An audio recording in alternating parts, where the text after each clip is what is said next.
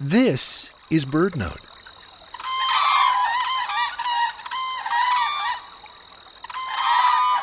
In the Canadian North, where Alberta meets the Northwest Territories, lies the huge Wood Buffalo National Park. Here, the Peace and Athabasca rivers run through fescue grasslands, boreal forests, and wetlands of international significance. Here, one of the world's most endangered birds, the whooping crane, comes to dance, nest, and raise its young.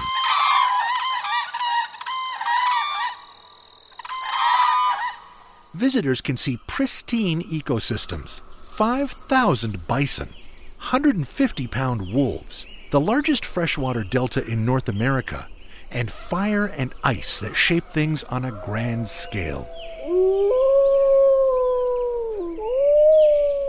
The world's last completely wild flock of whooping cranes, about 275, returns in spring to a vast mosaic of marshes and shallow ponds. In summer, with 20 hours of daylight, you can almost hear the explosive growth of plants and insects.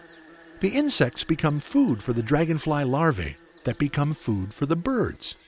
When summer ends and the juveniles are able to fly, the cranes fly 2,700 miles to winter on the Gulf Coast of Texas.